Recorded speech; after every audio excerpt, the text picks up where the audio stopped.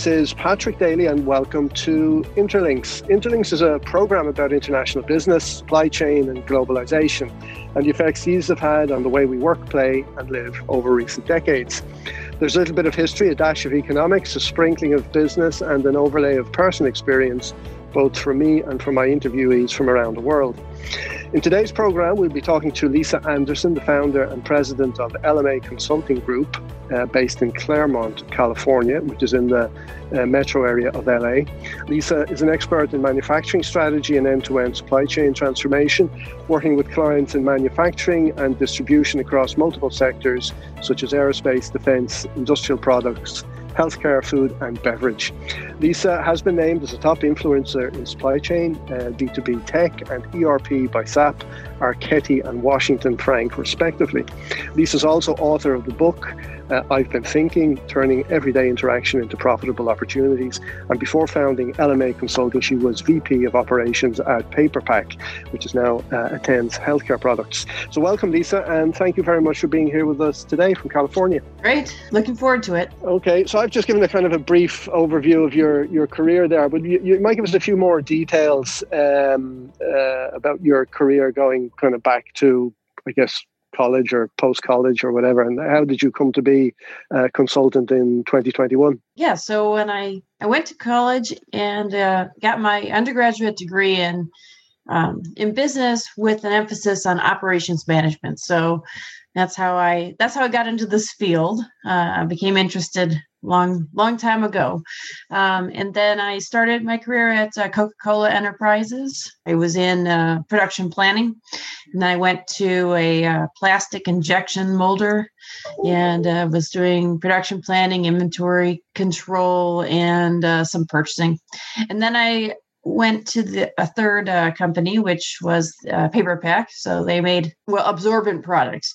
So adult incontinence products and also absorbent products that supported the food industry.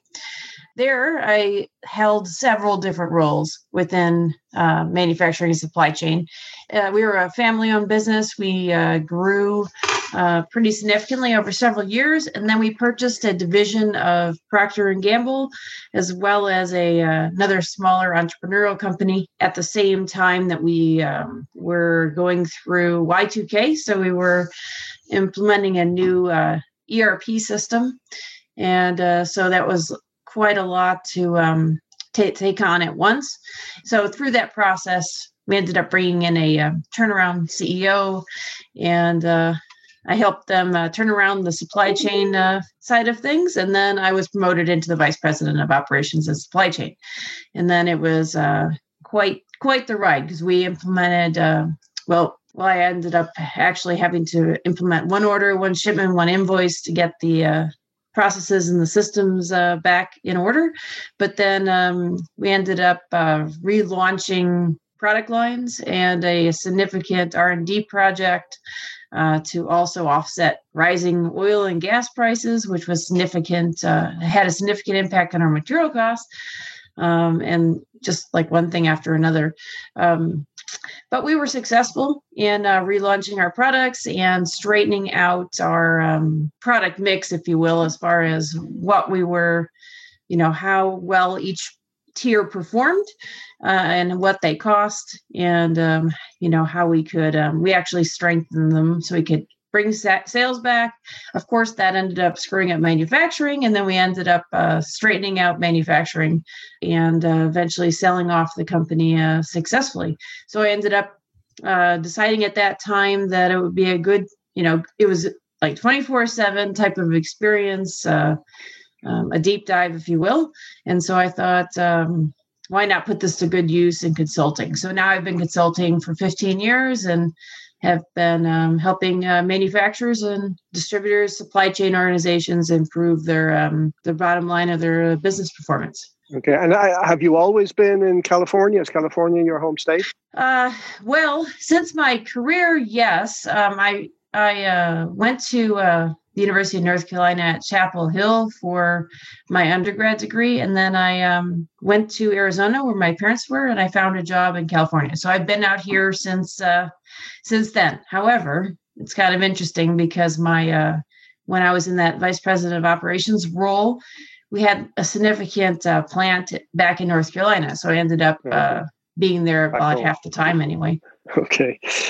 So you've been in consultancy business since 2005, thereabouts, 15 years, it's 2006, thereabouts? Yes, correct. So what are the main differences for you between having a very busy role in a medium to large size company and being I guess your own person running your own consultancy business? Well, I think that the main difference is that you're responsible for bringing in your own business, which is certainly not the case when I was a vice president of operations. So, that's one of the main differences. Aside from that, all of the skills that I've learned throughout my career have come into play for sure during my consulting career. And you're always learning every day, which was true in my professional career prior to consulting as well. So I'd say the real difference here is that you're looking for clients as well as making sure that you deliver significant results for clients. So you need to learn to be a marketer and a salesperson, I guess, right? Yeah, that's correct. which has always been a tricky thing for supply chain and operations professionals. So, but I enjoy it overall. Yeah. And what inspired you to go on your own rather than seek another job, another sector or another experience? Well, I read a book after my role, and it said, if you're looking for another job, maybe think about consulting, but you shouldn't think about it as in between jobs. You should think about it, either do it or don't do it. And then I ended up reading a book about consulting, and actually, that book made it sound like I knew I could save companies money. I knew I could help them improve their performance. I just wasn't sure if I could figure out how to find clients.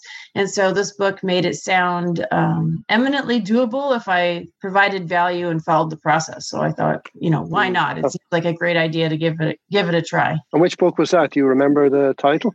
Yeah, I think it was it was Alan Weiss's Getting Started in Consulting. So I ended up following that process, and I agreed with him with his organizational development philosophy and what he thought about leading people within companies. It's I aligned with those values. And what services, what kind of activities do you get involved in now with your clients? And what kind of results, outcomes are you helping them to achieve? Generally speaking, I'm maximizing three things. So one is how to improve their customers' experience.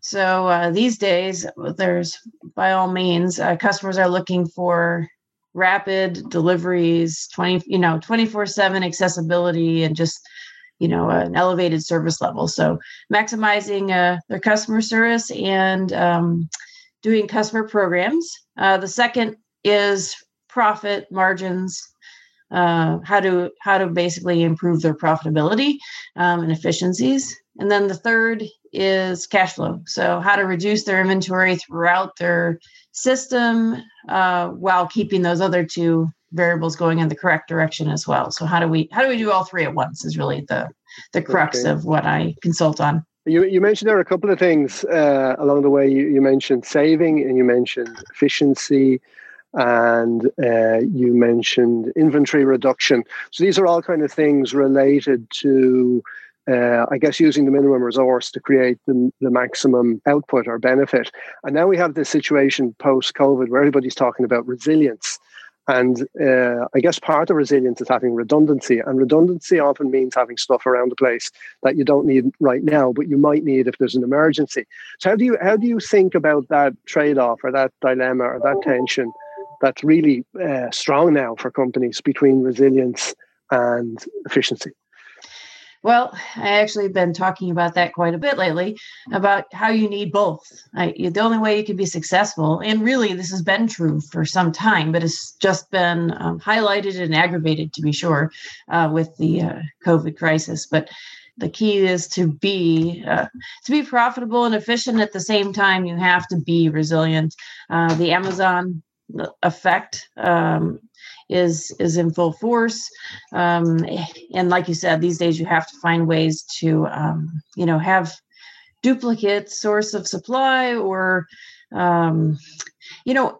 I think you asked me like how do you do that successfully, Patrick? There's like a lot of different ways. We could talk probably for hours, but I find it's not all or nothing. It's not all one way. It's not as though you have to have everything as with duplicate supply. Like one of my key clients over the years had their area of their manufacturing facility that was critical was the machine shop, because without that flowing properly, the rest of the customer service would get backed up and everything would be a problem. We actually, in that case, put excess capacity, meaning excess people, in the machine shop that was capable, or at least had people throughout the facility with additional skills, that could handle bottlenecks over time. So that's one thing there where you look at the strategic area of the business. And the same thing is true in essence with material supply. Like when I was VP of operations, we had a backup supplier that we used 20% of our volume all along, so that if something went awry with our number one supplier, because they were located in Brazil and there was plenty of things that could go wrong, which eventually it did.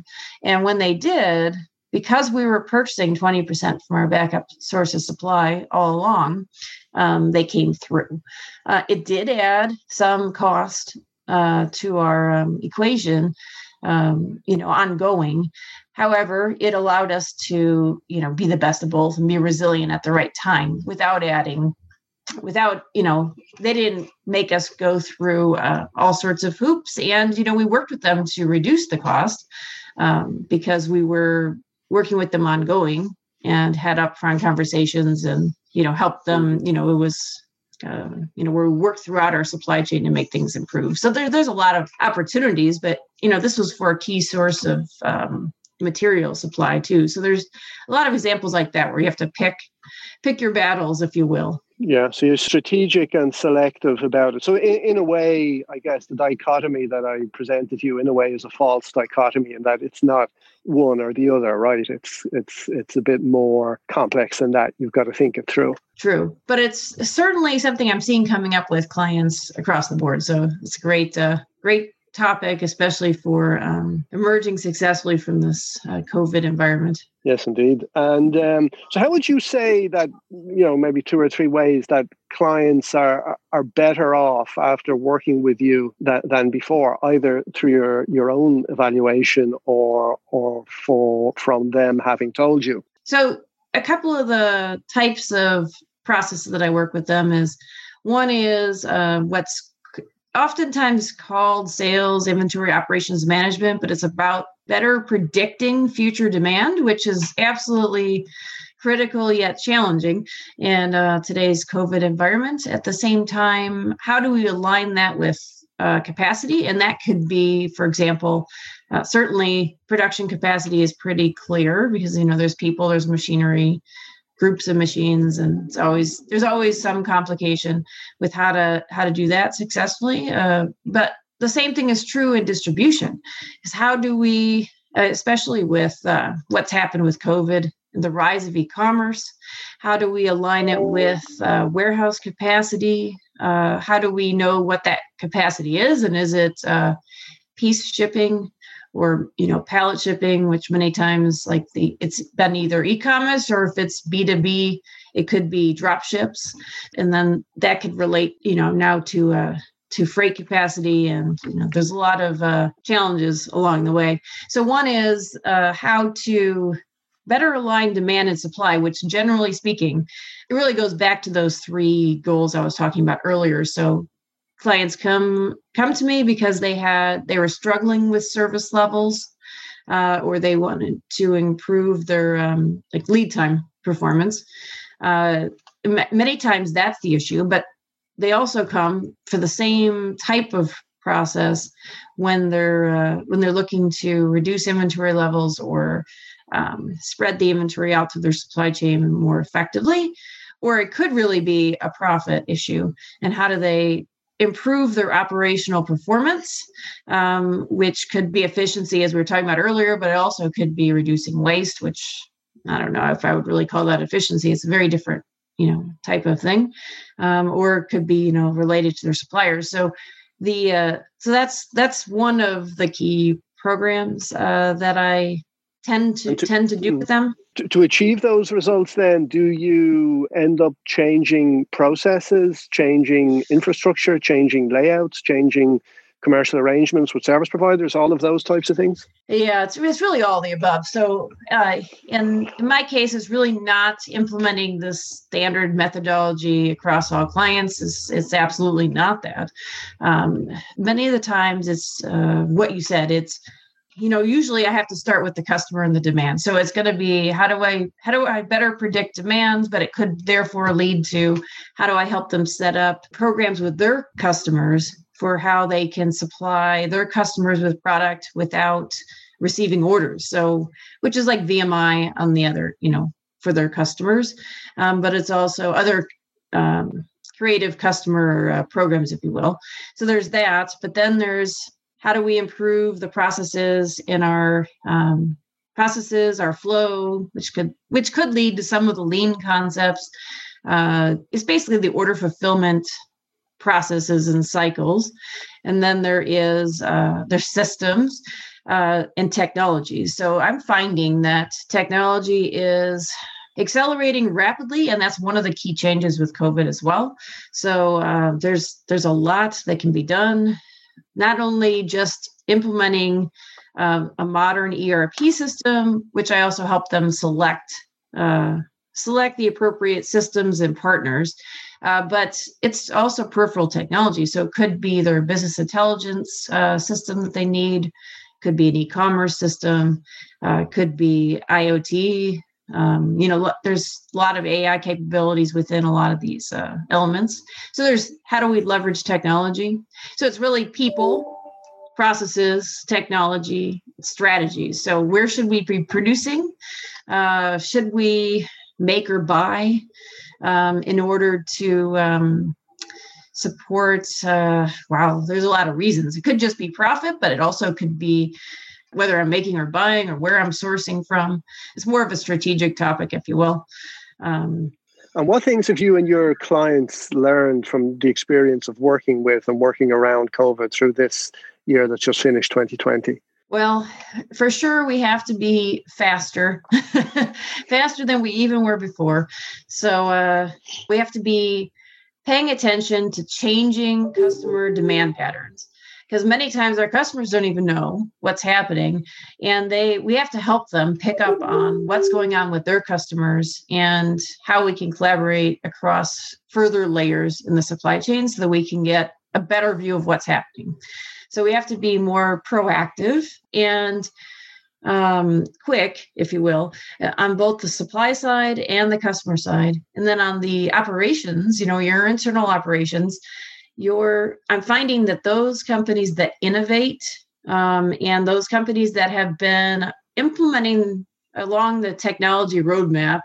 Now, this isn't just random technology, just for technology's sake, but are implementing the technology that's helping them achieve results within their industry, which may not be the same at all as from one company to the next or one industry to the next. So, but if they're further along in that process, they're probably they've been more successful, and they're going to be more successful because they need to have additional visibility throughout their supply chain. They need to, like you were talking about, the way to gain efficiency and resiliency is that they need to be able to leverage additional tools. So, like, for example, one of the systems that's gaining in popularity pretty significantly right now is it's tried and true in a way, but WMS systems. So handling their warehousing and, a lot of the technology that goes along with that. And, some of the newer features of like being able to, augmented reality and all sorts of things. But in essence, just keeping up with what makes sense in your case. Because in other cases, it doesn't make any sense, doesn't like save them any money. It doesn't help them from a customer point of view. And something else is a better thing for them to be utilizing. So what are you seeing some companies thinking about now as they enter 2021? And hopefully, we do hope that it's going to be the course of this year, over the coming months, the end of the pandemic. And so what changes are companies looking at? And what do you see as the role of the supply chain in their being able to be successful in the future? Well, I think that they're realizing that the supply chain is strategic and the supply chain is more important than ever before. And that really just can't be relegated to people without paying attention to it. So definitely it's the companies have realized that it's more strategic in nature and they need to pay more attention to it, for one. The other thing is that they're looking at how do I get ahead of the changing customer needs. How do I get ahead in terms of like the technology, their technology roadmap?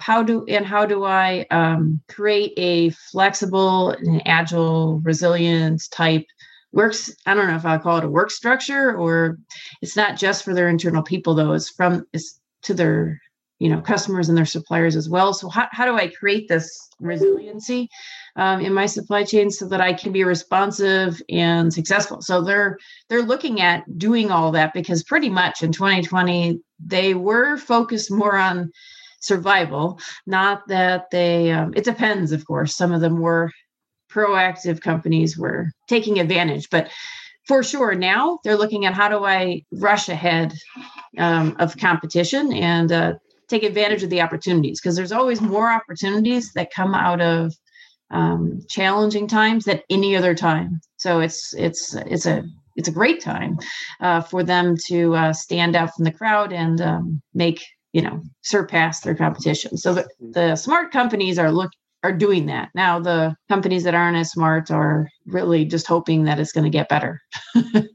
So it sounds like the doing and making of strategy almost has to be a continuous process, not something that we do now for 5 years or now for 2 years. And also that we need to be prepared to change it. So it's happening almost all the time and being tweaked all the time, so that we can almost turn on a dime as things change rapidly, as we saw with COVID. So I guess that seems to be what's happening. Is that what you're seeing? Absolutely. I saw that happening as well. Like some of the more successful companies were doing that already. We're starting to do that already, but it certainly aggravated it and accelerated that need. So they're, any longer than a year's strategy is pointless, pretty much. So they're pretty much just evolving their strategy so that they can keep themselves to be resilient. So I have a client actually that was forcing products from China and did some value add processing in the US, and they were very successful. They were ahead. They, generally speaking, are thinking ahead. They had already moved their source of supply, or were in the process of moving their source of supply to Vietnam prior to the tariffs. So they looked like heroes when the tariffs came into place, because they avoided quite a bit of them.